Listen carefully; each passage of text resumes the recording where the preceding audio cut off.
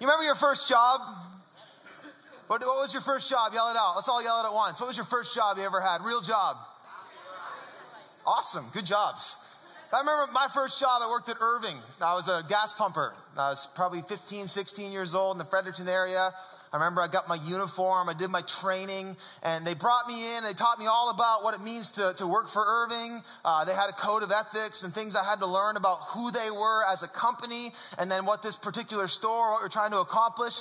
And then once I learned that, they took me out as in my training and showed me, okay, Brent, your role, your job, this is how you do it. This is what we want you to do. A car comes in, you go and you ask them how much gas they want, you pump their gas, you wash their windshield, ask them if they want their oil check, and send them on their way. That's your job. You remember your first job? They probably did something like that. They told you, okay, at our company, this is who we are. This is our vision. This is what we specialize in, and this is what we're trying to accomplish. And so here's what you do. Do you remember that? I remember it happened to me at Dairy Queen. I worked at Dairy Queen when I was maybe 17 or 18 for about 6 months. And I still remember the first day I spent there when they showed me, okay, here's what we do, Brent. We specialize in food products. We do Dairy Queen ice cream, and we do barbecue and food. And your job, you're going to stand right here, and there's going to be burgers come off of this conveyor belt. What you do, you take a bun, you put it down, you put one squirt of ketchup, 1 squirt of mustard, 2 pickles. You throw a burger on the bun, put the bun on top. You wrap it up, you put it in the microwave, you close the microwave door, you press the number, press the start. When it comes out, you slide it down the thing and repeat. I was making burgers in my sleep for like a week. Do you remember like your first day on training, you just can't stop, like you're working the cash register? This is a necessary part of what it means to join an organization or to join a company. Every job I had, this was the thing that we did. The leadership would tell you, this is who we are. This is what we do around here. This is our vision and what we're trying to accomplish. And this is how you do your job. Every single job I've had has had to have that clarity around who we are, what we do, and how we do it. It's the same when I went to Excel Pest Control. This is who we are. This is what we do. We eradicate pests. And this is how you do it. I will not describe how we do that. That is not something you want to hear in church. But every company requires this essential reality that we get really clear about not just who we are and not just what we're trying to accomplish, whether you're in a business or you're in an organization. Maybe it's a sports team. The best sports teams I were on weren't just talented, they were clear. There was a coach that said, hey, on this team, this is who we are. We're trying to win, and here's how we're going to do it. Every organization, every group I've ever worked for, or even in family life, is only as healthy as it is clear on who we are, what we're trying to do, and how we're going to do that. Are we tracking? That it happens in every organization you are in, and the same goes for the greatest organization on the planet. Do you know what that organization is? 6 people got it right. It's the church. The greatest organization on the planet is the church. We are the absolute greatest organization. I am convinced of that. Why? Because Jesus is our founder and our CEO and our chief operator and CFO. He's funding the whole thing. He is the founder of this whole organization we call the church, and it has not just existed, but it has impacted the earth for over 2,000 years, and it is still going strong. And so here's what I know to be true, though. In order for any organization to thrive, it has to be clear on the expectations, on the directions, on who we are, what we're trying to do, and then ultimately how we do it. And so what I want to do today, just for a few minutes before we close off our time together, is I want to just show you how we do it. Like, how do you do the work of the church? For a few weeks, we've been now in this series called On a Mission, and we've talked ad nauseum. Frankly, I'm ready to be done this series. Just between you and me, I'm ready to move on to other things, but this has been a necessity in the season in which we are in, because we're about to head into a season where we are really working to see as many people come to Jesus as we have ever seen in the history of our church. We're believing for that. And so we've needed to spend some time on who are we? We've looked at that, and we've discovered who the church was designed to be, that we are God's representatives. We talked about how Jesus has given us, we said in the first week, the ministry of reconciliation. That Jesus doesn't just expect to, what he's done is he's commissioned us as his people to take his message all over the earth and to see as many people come to him as possible. That's our job. So we are the representation of Christ on this earth. So we bring hope to the world. Amen. We bring healing to the world. We bring truth to the world. We bring reconciliation between a world that's been estranged, and we reconcile them with God. That's the job of the church. That's who we are. And we have a vision, don't we? Our vision is simple. It's heaven on earth. That's the vision. Do you ever wonder what the church is all about? Our vision is the answer, or it's in response to the prayer of Jesus. Do you remember what the prayer of Jesus was when he taught his disciples to pray? He said, pray, our Father in heaven, holy is your name. Your kingdom come, your will be done on earth as it is in heaven. What's the vision? The vision is to see heaven invade earth. Can I get an amen? If you read the end of this book, what do you see? You see the fulfillment of that vision. It says, then I saw a new heaven and a new earth, and the new Jerusalem had descended, and they come together, and now God's dwelling place was with man. That's our heartbeat. That's our vision. That's what we're trying to do. We're trying to see heaven invade hearts, minds, families, bodies, communities, schools, teams, cities, nations. Can I get an amen? That's the vision. We want to see heaven on earth. And now the question is this, okay, that's the vision, so what do we do? Well, there's a few things we do. We said a few weeks ago as we launched into this series, this is a series where we are just a season story, what we're calling a season of harvest, where from October through December, we are going to very intentionally set ourselves up to see as many people come to know Jesus as Lord and Savior as we've ever seen before. If you're just catching up with us, we said this a few weeks ago, that from October through December, we are going to spend ourselves and spend all of our energy and time and resource on bringing people into the kingdom and bringing the kingdom out to people. That's what we're trying to do in this season. And we said we're going to do a few things. Number one is we said we're going to plant some new churches. Did you know, if you're just catching up, on October the 15th, we are going to launch a brand new King's Church in Halifax. Yes. In fact, fun fact, our launch team, there's about 40 of them or so that are right now meeting in Halifax, beginning to learn how to use the space that we're renting and beginning to get ready for in 2 weeks' time when we launch. It's so exciting. And then on October 29th, we're not done there. We're launching 2 campuses in the month of October. If you think that sounds crazy, it should. It does. It is. Anybody remember when you went from 1 to 2 kids? And you thought, hey, should be pretty simple. It's not, I've already got 1. And then you found out going from 1 to 2 is more than twice the work? Yes. Well, we're finding that with going from 2 to 4 campuses. This is crazy. It's wild. We're all in. But on October 29th, we're launching King's Church West St. John. And I'm so excited about this. So that's what we're doing, and we talked about how all through this season, what we're going to do is we're going to create a season of invitation, October through December, where we are setting you up so that you know when I invite a colleague, when I invite my neighbor, when I invite my friend, they're going to be able to come to church and they're going to hear a message that's going to resonate with them. I remember when we did the marriage series, I had so many of you coming to me saying, thank you for doing this series, not just for my marriage, but this has been so easy for me to bring people to because it's been such a way that we've built a bridge into something that questions that they're asking. And so for a window in time from October through December, we are going to do some series here. I promise you my teaching series are going to be tailor-made, not just towards you receiving things as the church, but for you to be able to bring people who might have questions about God. So for the next 6 weeks, when we start in October, we're going to do this series called God Is, where we're just asking the question, who is God? What does the Bible say about who God is? And we're going to find out that God is good, that God's always with us, that God is merciful, that he's kind, that he's loving, that he's saving, that he's life-giving. We're going to find that God is so awesome, that is so awesome. So we're going to set a season of invitation, and that's on us. And then finally, we are going to kick things off on October 15th with this thing called Fall Fest that we've been announcing. So that's what we're doing, but now I want to just spend a couple minutes. Are you all caught up to speed? I know that's a lot of information coming at you fast, but it's important that you get it. This is what we're doing. That's who we are. That's our vision. Now, here's the question. How do you do it? When we get talking about living the life of the kingdom, following Jesus, being quote unquote on mission, How do we do it? Now, I want to just give us 3 word pictures, 3 handles today that helps you understand, okay, what am I supposed to be doing? Because I think that's where a lot of anxiety comes as followers of Jesus. We see maybe the pastor doing what they do, or we see the band doing what they do, or we see the people who serve doing what they do. But you might think, okay, but what do I do? What's my job? What and how do we do this? Okay, I've got 3 word pictures. You should write these down. I think these are going to help you. This is how we do it. Anyway, sorry, I got that in my head.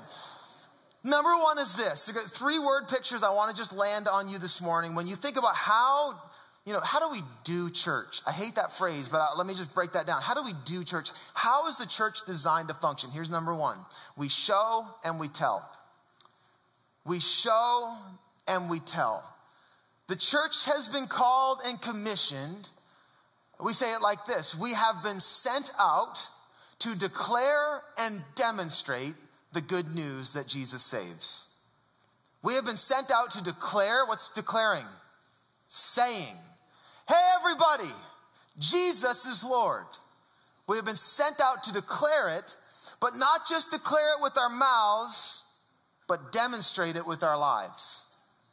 That not only do our words say that Jesus is Lord, but our lives should shout out and demonstrate the reality that Jesus is King, that death is defeated, that all authority on heaven and earth has been given to him. Look at my life and how God is ruling over me in the space that I occupy. That we have been sent out to declare and demonstrate the good news that Jesus is Lord. We show and we tell. You need to think about this when we think about what does it look like to be the church? What do we do? Now, Jesus is our ultimate example, as is always the case. Do you know that there's nothing that Jesus has called us to do as believers that he himself did not first do? Isn't that an amazing thing? Isn't that the true mark of a leader? Terrible leaders are the ones that you get the sense are asking you to do something that they themselves won't do. Jesus, there was not a thing that he has called the church to do that he did not first demonstrate. Like when he talked about when he was washing the feet, what did he do? He got up and said, you've seen me do this. Now go and do likewise.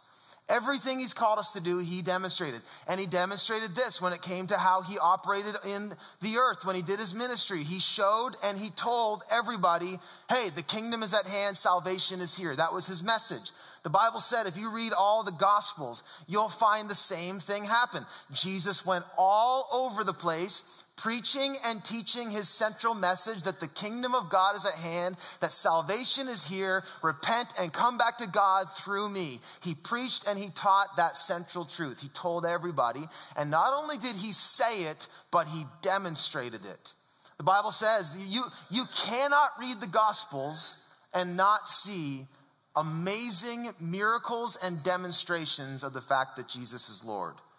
What are all the miracles for? When you read how one day Jesus healed 10 lepers, cleansed their skin. One day he came to a man who was paralyzed from birth and raised him up to where he could walk again. He opened blind eyes, he opened deaf ears, he opened mouths, people who could not talk. The Bible says he was able to heal every type of disease. He cast out demons. There was points in the Bible that talks about him controlling the elements. He walked on water. He calmed the storm. He did this miraculous catch of fish. All of these amazing things, but what was the purpose behind it? To impress you? No. To entertain you? No. To point to the fact that Jesus is Lord. It was a demonstration of his authority. It was when he came up to the storm, he said, you know what? Storms are mighty. I am more mighty. Be still. And it was silent. He came up to Lazarus in his tomb, and Lazarus had been dead for a few days. And he said, you know what? Death is mighty, but I am stronger. Lazarus, come forth. And Lazarus rose. It was a demonstration of the authority of Jesus. And church, we have been commissioned in kind. We have been commissioned to show and tell the good news, to declare and demonstrate the good news that Jesus saves. Our lives have been called forth to do that. Jesus said it in Matthew 28. He said in the Great Commission, go and make disciples of all the earth, teaching them to obey everything I've commanded. Tell the world about me. Acts 1:8, he says this, but you will receive power when the Holy Spirit comes upon you, and you will be my witnesses. What does the word witness mean here? It means living representation of Jesus. That when people see our lives, They are to witness the kingdom of God. That's what he's saying. And so our lives have been commissioned to declare and demonstrate the good news that Jesus saves. Okay, what does it mean to declare and demonstrate? How do we break this down? We do it in our showing. We talked about that. Are you with me? Are you awake? I'm working really hard here for y'all not to talk back. We do it in our showing. Here's 4 quick things. When we think about what does it mean to show the kingdom, to demonstrate the kingdom, here's 4 quick things. You can write these things down. This is what it looks like. First, we demonstrate the fact that Jesus is Lord in our priorities. Listen, we have been called not to be perfect, but to be peculiar. That there are things about our lives that are just going to look different, that we don't quite line up with all of the value system of this world. We will make decisions and we will embrace treasures that the world thinks are trash. We will be drawn to places that the world has left behind. We will look to people that the world has overlooked. Our priorities are different when we follow Jesus. Can I get an amen?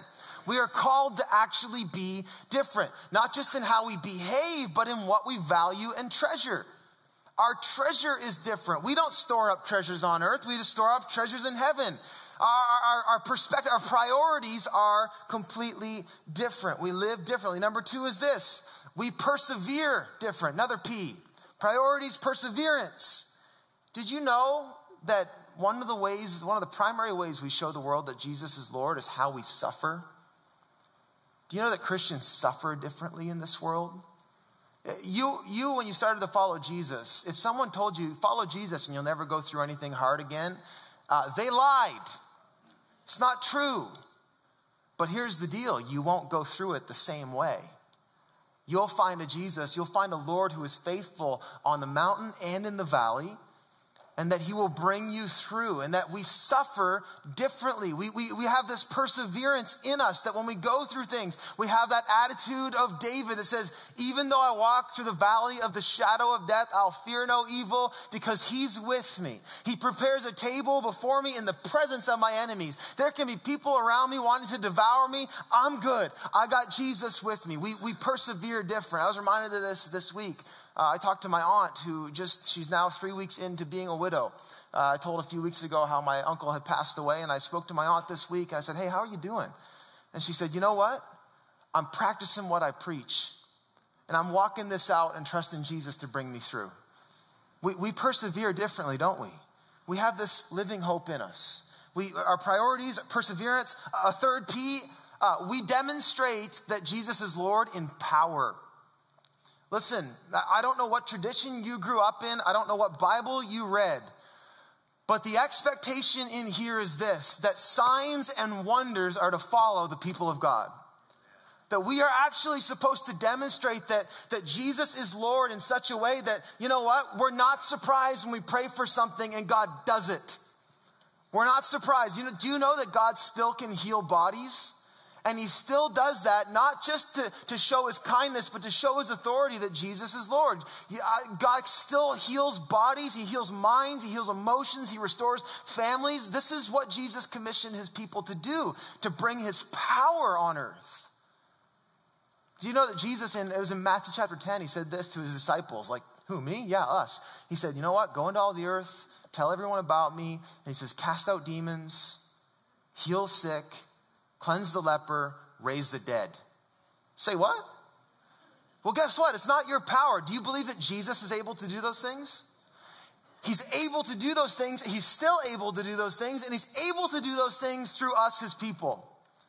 And we have to contend for that. One of the ways that we demonstrate that Jesus is Lord is through power. I've just been asking God, give me more grace and faith in those moments to be quick to lay hands on people and pray for healing. Not let my past disappointments dictate how I pray now.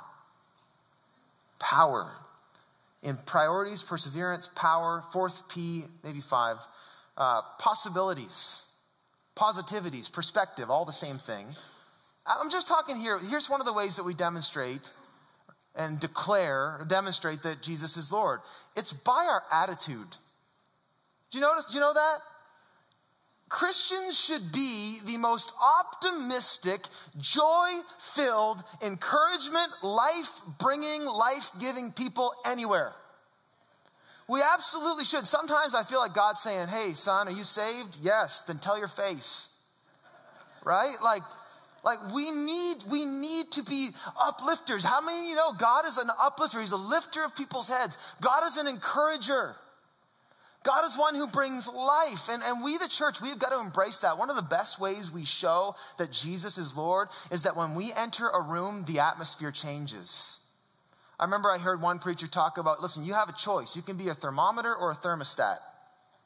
Thermometers are at the mercy of whatever temperature the room is. If the room goes cold, you go cold with it. If the room goes negative, you go negative with it. If the room goes gossip, you go gossip with it. If the room goes destructive, you go destructive with it. That's a thermometer. But you know what? The Bible calls us to be thermostats. People who actually set the temperature in the room. That when we come in, life comes in. Optimism comes in. Do you know if you're a Christian, you don't have a choice. You are an optimist now. You know what? You say, am my cup, is my glass half full, half empty? It's neither. Your cup overflows. Surely goodness and mercy will follow me all the days of my life. That's my assumption. Do you bring that attitude everywhere you go? At work, are people glad when you showed up? When you are with your family, how do you bring the temperature of the household up? That's one of the primary ways we as believers can declare and demonstrate that Jesus is Lord is by our attitude. It's by positivity, possibility, perspective, attitude. Hey, you know what? Donald Trump and Kim Jong-un might be threatening nuclear war, but guess what? I know Jesus is Lord and that in the end, things are going to work out good for me. So I don't know what's got you worried, but my sights are set on a future that no power, no president, no dictator can ever affect. My hope is in Jesus, and I have all kinds of reason to be positive and happy today. I'm not saying be delusional. I'm not saying be in denial. I'm not saying pretend like things don't hurt. That's not what I'm saying. I'm saying choose joy. I'm saying choose to speak life. How do you use your words? Do you speak life into situations? Do you speak life into people? That's one of the primary ways that we can demonstrate that Jesus is Lord. You ever been around a Christian that's like that? And you're like, how do you just keep coming with so much life? Like, don't you run out? You ever been around someone, you're like, you exhaust me. It's because when you make a habit of that, and you make a habit of dispensing grace, this is the subtle kind of, it's not irony, but it's like you don't think it's going to work. We think that we're supposed to hold on to what I have. But the Bible says if you just open up and you release and you give what you have and you give grace and you give life and you give your energy, that heaven floods you with more. That's what it means. It says give and it will be given to you. Sometimes we just don't have the energy. We don't think we have the energy to give someone that time that they need or to give someone that love that they need. But the Bible says you give and I'll give you more. One of the primary ways we can demonstrate that Jesus is Lord is by our attitude, by positivity. So we got to demonstrate that Jesus is Lord. Show all authority. This is what Jesus meant in Matthew 5. He says, listen, you're the light of the world. That's a lot of responsibility, isn't it? That's us. We are the light of the world. He said, you're a city on a hill.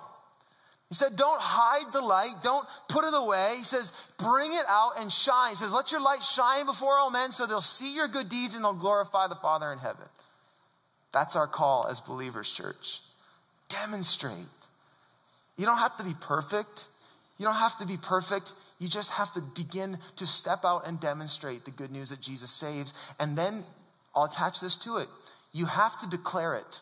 We don't just show, we tell. There's that quote by St. Francis of Assisi. It says, he said, preach the gospel at all times and when necessary, use words. And I know what he was saying. And in the time he said that, he was confronting a lot of hypocrisy within the church because they were saying that Jesus is Lord and their life was saying something different. And so he was calling them saying, don't say something that doesn't line up with your life. But here's what I would say about this. It is necessary to use words. As it's necessary to live your life in a way that shows that Jesus is Lord, it's also necessary that you make a point to have those conversations with people so they can understand. Do you understand the hope that I have? It's in Jesus. I'm not a positive person by nature. I didn't go to a Tony Robbins class and now I'm taking command of my life. I met Jesus and I want to tell you about Jesus. Aren't you thankful someone sat down and told you about Jesus? That someone took you from, they stopped assuming that you knew. See, we got to love people enough to not assume that they know about Jesus. We got to actually say, hey, listen, let's have a conversation.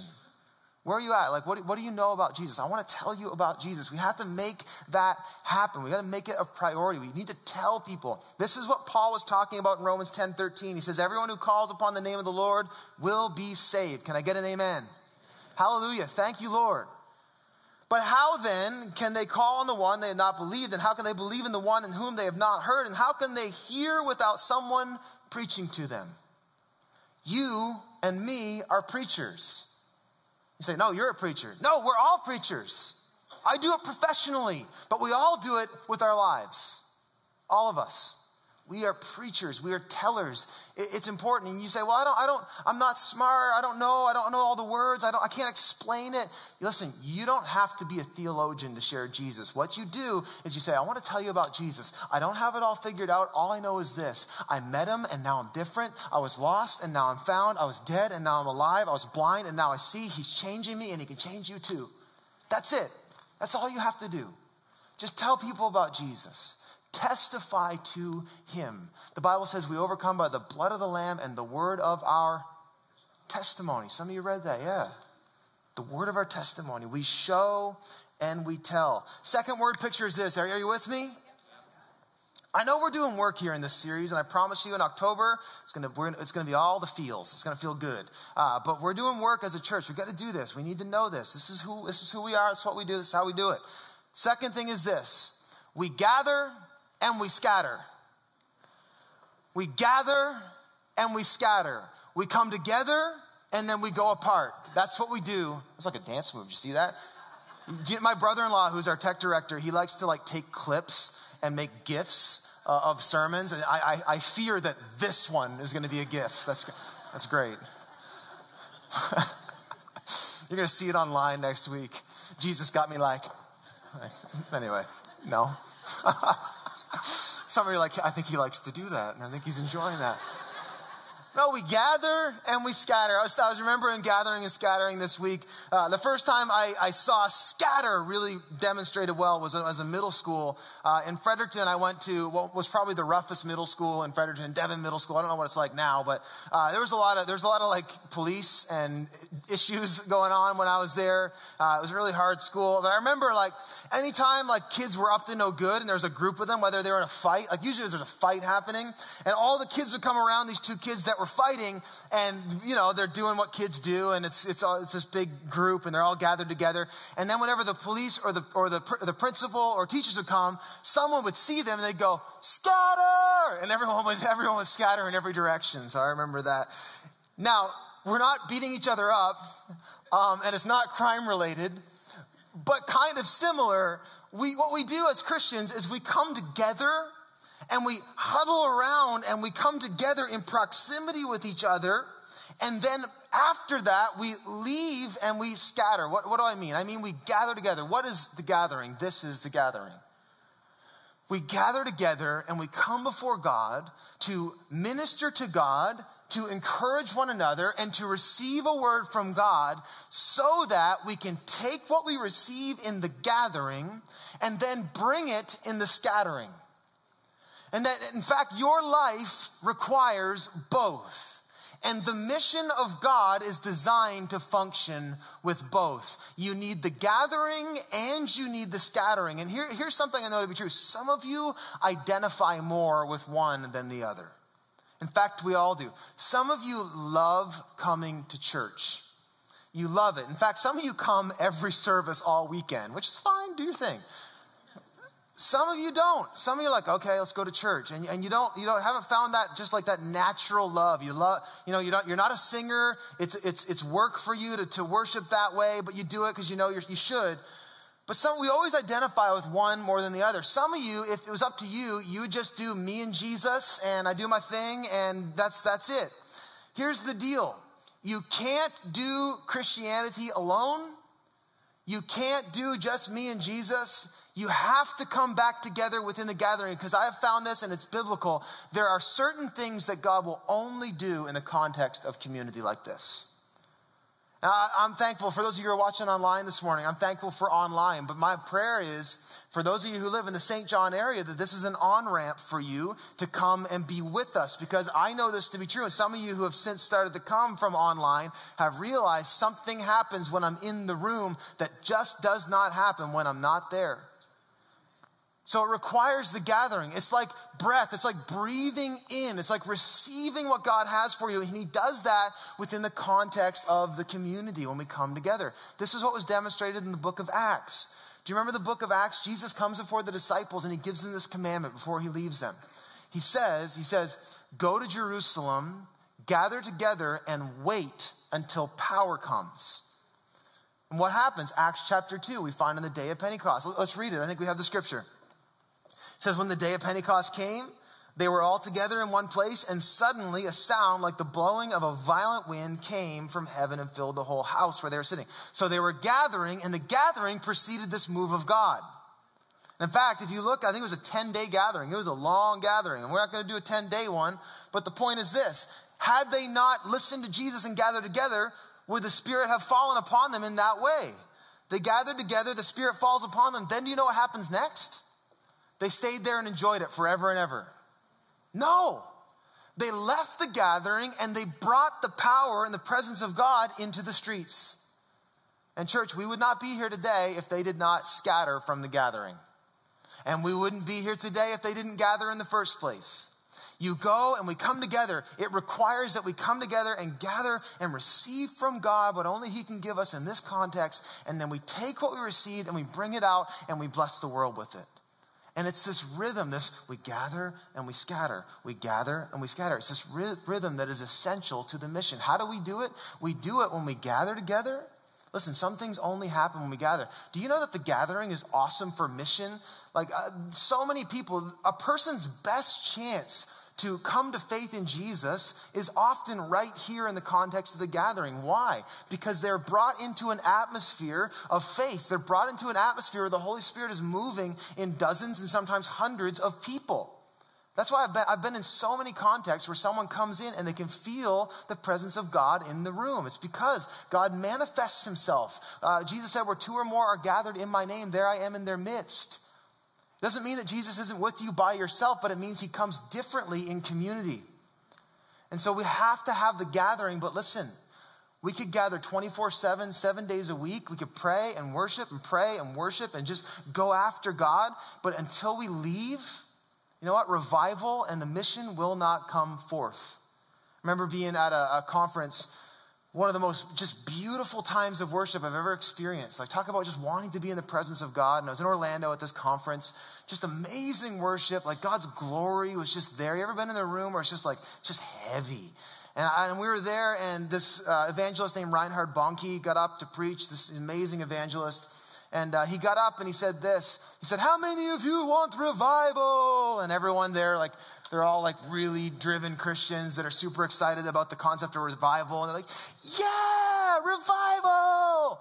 And he goes, did you know that we could stay in this atmosphere and we could pray 24 hours a day, 7 days a week, 52 weeks a year, and revival would not come? But only when we get up and we take what God has done in us into the streets, only when someone leaves the gathering and tells someone about Jesus will revival come. And it's the same for us. We cannot neglect the gathering. Hebrews says, don't neglect gathering together as some of you are in the habit of doing. Listen, some of you come once a month, you come once a quarter, or biannually. It's not enough. You need to make the gathering a priority for you and your family. You need to receive in this context what you need to take it to the workplace, take it to the mission field.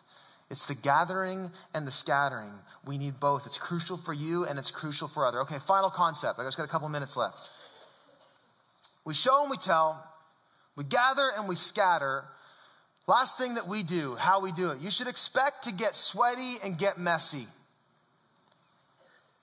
Get sweaty and get messy. So I see someone already going like this.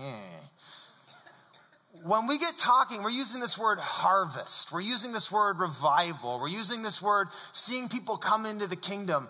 We're using language of harvest. How many of you know that harvest takes work? That there's actually labor involved. I think we love this word revival. We love to throw it around. And I think we love to pray to God. God, we want to see thousands of people come to know Jesus. Anybody want to see that? Not that many. I do. I'm so hungry for it. I want to see tens of thousands of people come to know Jesus in our region. I want to see Atlantic Canada transformed in Jesus' image. I want to see the kingdom of God come in Atlantic Canada as it is on heaven. That is my heart. I want to see it happen. But you know what I find when I get praying those prayers? At a certain point, I find Jesus saying, okay, you ready? You going to roll up your sleeves and do it? Like, God will do his part. There's things that only God can do, but here's the deal. He has commissioned us to roll up our sleeves and do the work. It's sweaty, messy work when it comes to reaching people with the good news of Jesus. And I think it's super easy for us as church members to come together in this context and talk about it and even like the idea of seeing your friends and families come to know Jesus. But then when it comes right down to it, a lot of us just aren't willing to do the work and count the cost and pay the price to see people come to know Jesus. I think this is what Jesus was demonstrating for his disciples and for us, is that the way the kingdom comes is that the most powerful ones humble themselves, roll up their sleeves, and get messy. That the kingdom coming on earth as it is in heaven, that what does revival look like in St. John? It probably looks like the church being very, very activated. Very busy, very laboring. It looks like us showing up. It looks like us serving. It looks like us reaching out. It looks like us being there where no one else wants to be. It looks like us taking the jobs that no one else wants to do. It looks like us running into needs that no one else wants to address. That's what it's going to look like. A couple years ago when we launched into this season called Move, we said this: listen, I believe in revival. I want to see it happen in my day, but I feel like God is praying for revival more than we are. And that sometimes we think about revival and we say it's this thing that we want to see God do. And I feel like the more I think about it, the more I study the scriptures, that revival is something God wants to see the church do. That yes, there's something that only God does in the hearts of men, but that the church needs to come awake and come alive and get up and get out and start telling people about Jesus. Start humbling themselves. Start getting over their pride and over their preferences and over their entitlement. I don't like the word membership, because in our mindset, it's not biblical. When you read the word member in the Bible, it's talking about like a digit. It's talking about like how your finger is a member of your body. But when we read the word member and you think about being a member of the church, we think of it like your Good Life membership. Like it's something that you have that gives you access and gives you rights. Like if you went into Good Life this week, if you're a member, I'm a member there, and I had one of the workers come up to me and hand me a broom and say, all right, it's your turn to serve. Like, hey man, I paid for this. I'm not doing that. And I feel like that sense of entitlement is often found in the church. Hey, I want it this way. I want to do this job and not that job. I want it to look like this and not this. I want this kind of music and not that kind of music. I want these kind of people and not those kind of people. And we have this kind of entitlement mentality. But actually, Jesus has called us to actually roll up our sleeves. We aren't members, church. We're not members, we're owners. Members have rights, owners have responsibilities. You ever notice how, you ever go to like a store and you see the difference between the employees and the one who owns it? How they take care of it, how they look after it. It's so different. Do you know that Jesus, our founder, our CEO, our chief operator, he has not just made you a member, he bought your membership, he bought it with a price, but not only that, he's actually made you a co-owner of this thing. that we actually own this mission, that it's our job. And he said, I've set for you an example, now do in kind. Serve. Do the work. Listen, some of you, you come to church, you receive, and then you go on about your business. What does it look like for you to wash the feet of this world? What does it look like for you to roll up your sleeves and say, yeah, you know what, I have my preferences. There's things I wish I could do. There's things I wish our church would do. But you know what, I'm going to humble myself and I'm going to pick up and carry the cross. I'm going to roll up my sleeves and I'm going to serve this world because I want to see the kingdom come on earth as it is in heaven. And I realize that Jesus demonstrated for us that the kingdom doesn't come when you know what, there's this great, powerful display, but oftentimes it comes by humbling ourselves and doing the things that no one else wants to do. And that's often what it looks like. We get sweaty and get messy. You know, I think, if I can just talk for a second, I think like a lot of churches say, we want to grow and we want to see lost people come and we want to see people come to know Jesus. We want to see revival, but in actuality, God knows we really don't. Because we want to do it in a shape and a form that we want, and oftentimes it's going to come in a way that we didn't want or expect. Like revival is this word we love to throw around, but I feel like at the end of the day, revival is going to cost the church something. It's going to look like hard work, and it's going to get really, really messy. It's going to look like people that are really rough around the edges. Like revival is going to look like people coming and showing up and messing up our perfect, nice little pristine gatherings. Revival, when the kingdom comes on earth as it is in heaven, it's going to look like the people that were attracted to Jesus are going to be attracted to us. I'm hungry for that, church. Do you remember what they used to call Jesus? The friend of sinners. When was the last time you were called a friend of sinners? When was the last time I was called a friend of sinners? They called him a drunkard, a glutton. Why? Because he was around those people. A lot of churches aren't willing to have those people. We have to be. Listen, church, there's been so many weeks at the back where I've met people who they're first generation Christians. Actually, if you're brave enough, would you raise your hand and say, hey, I'm the first Christian in my whole family? Just put your hand up. Is there anybody here in this service? Not the 9:30, this is the church service. All right. Yeah, back here, awesome. First generation, first Christian. And I've had people show up and talk to me at the door, shaking hands, and they don't know how to dress at church, or they don't know how to put it on at church, and they don't know the language we even use. And I've had this on multiple occasions. I've had people shake my hand and say, kick-ass sermon, pastor.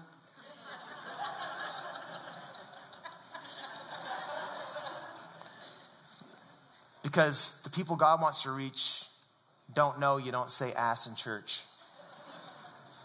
You comfortable with that? You comfortable with how God wants to move? You comfortable with the cost it's gonna take? Are you comfortable? Is it worth it to you to see people come to Jesus? I think we're sometimes uncomfortable with how God wants to unleash revival. I was reminded of this week. You know what? My prayer in our church, my prayer in my life, my prayer in this region is, Jesus, I want you to be famous. I want people to know your name. I want people to know that you save. I want this whole country. I want this whole region. I want this whole city. I want communities to know Jesus is Lord. And I pray that. But when we pray things, don't get upset with how God chooses to answer it. And I was reminded that this week. I've talked in the past here, just recently even, about my feelings and relationship with the media. I haven't loved it. I haven't loved being in the newspaper. I haven't loved any coverage we've had because it's not been how I want it covered. I don't have control like I want. And I was reminded this week of, you know what? I pray, Jesus, I want your name made famous. And then when God gives us an opportunity, sometimes I don't want it. And it almost happened this week.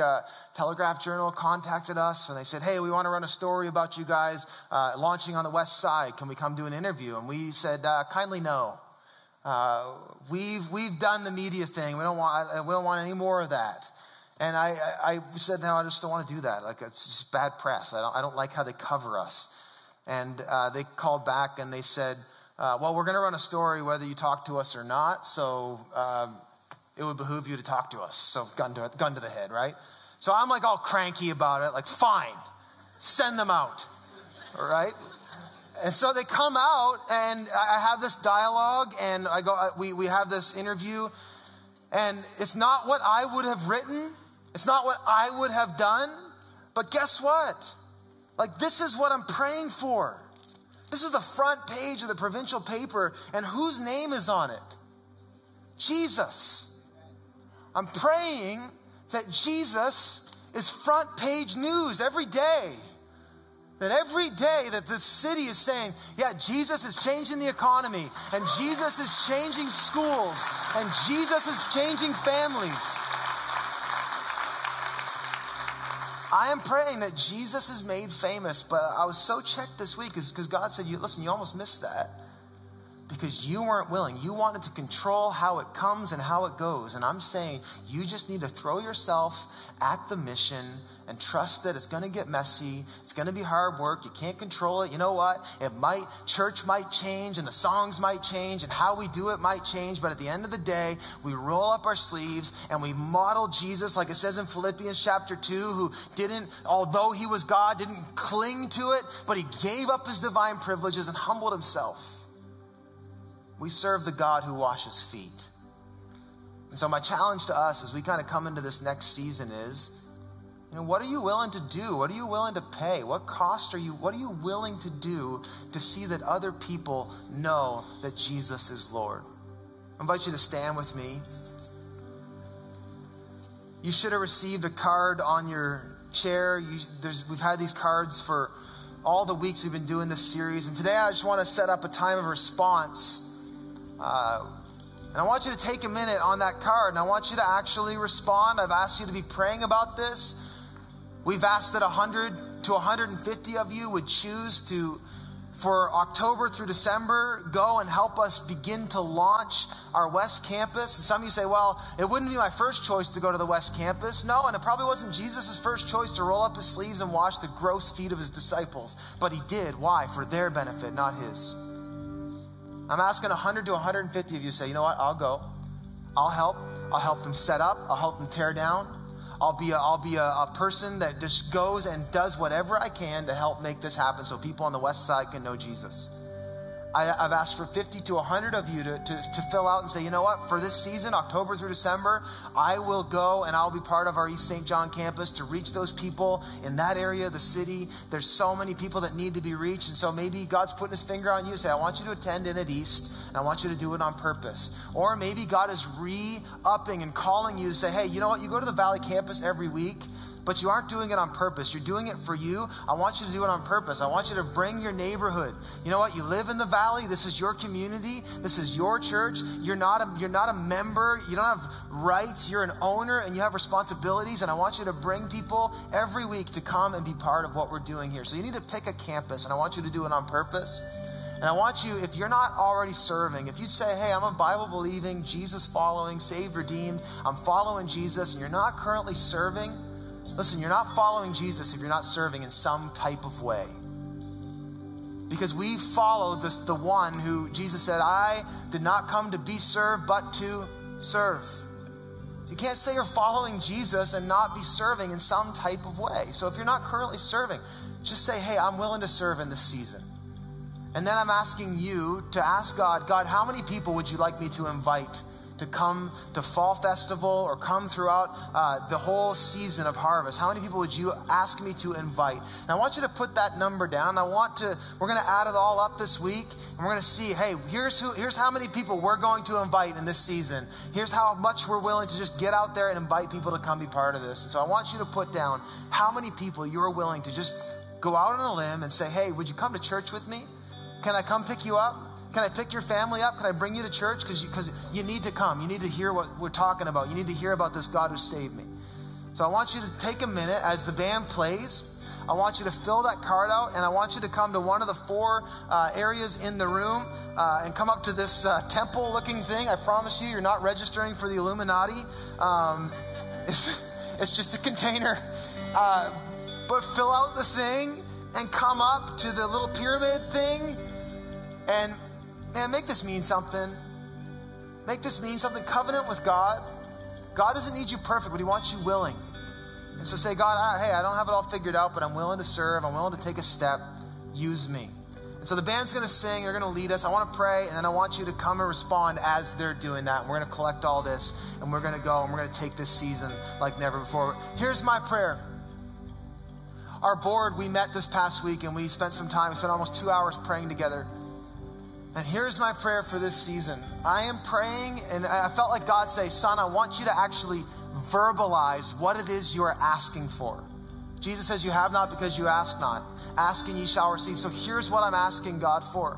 I am asking for a harvest in this season that turns heads, that makes people look not to our church, not to the leadership, not to the King's Church name. It makes people say, there must be a God in heaven. Because I know my brother and I know who he was and now he's different. There must be a God. Hey, I know St. John people and they're not the type to line up and wait to get into church. I know this region and they are people who are usually downtrodden and depressed, and now there is this light and this hope coming in that is so eradicating that. There must be a God. I am praying for a harvest that is so plentiful, so bountiful that it would cause St. John to say, there is a God. There is a God. Look at that. Look at what's happening.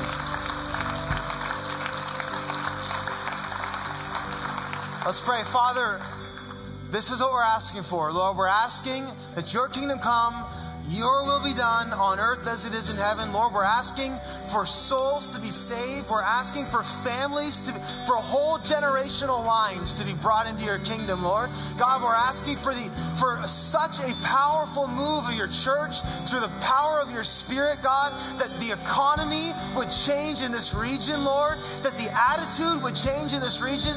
Lord, we're asking for tens of thousands of people to come to say, Jesus is Lord and I'm giving him my life. Lord, we're asking for this whole territory that you've given us, God, to actually be affected so that the world will know that Jesus is Lord, so that you'll be front page news every week on how the kingdom is affecting everything. And so, God, that's our prayer. And we now say, would you use us? Would you mobilize us, God? There's nothing we aren't prepared to do, Lord. We'll roll up our sleeves. We'll humble ourselves. We'll get down on our knees. We'll serve this mission however we can because we believe that it's worth it. And we believe, God, that we'll be blessed if we do it. And so, God, we give you our yes today in Jesus' name. And everybody said, amen. Everybody said, amen. You guys come and respond and let's celebrate.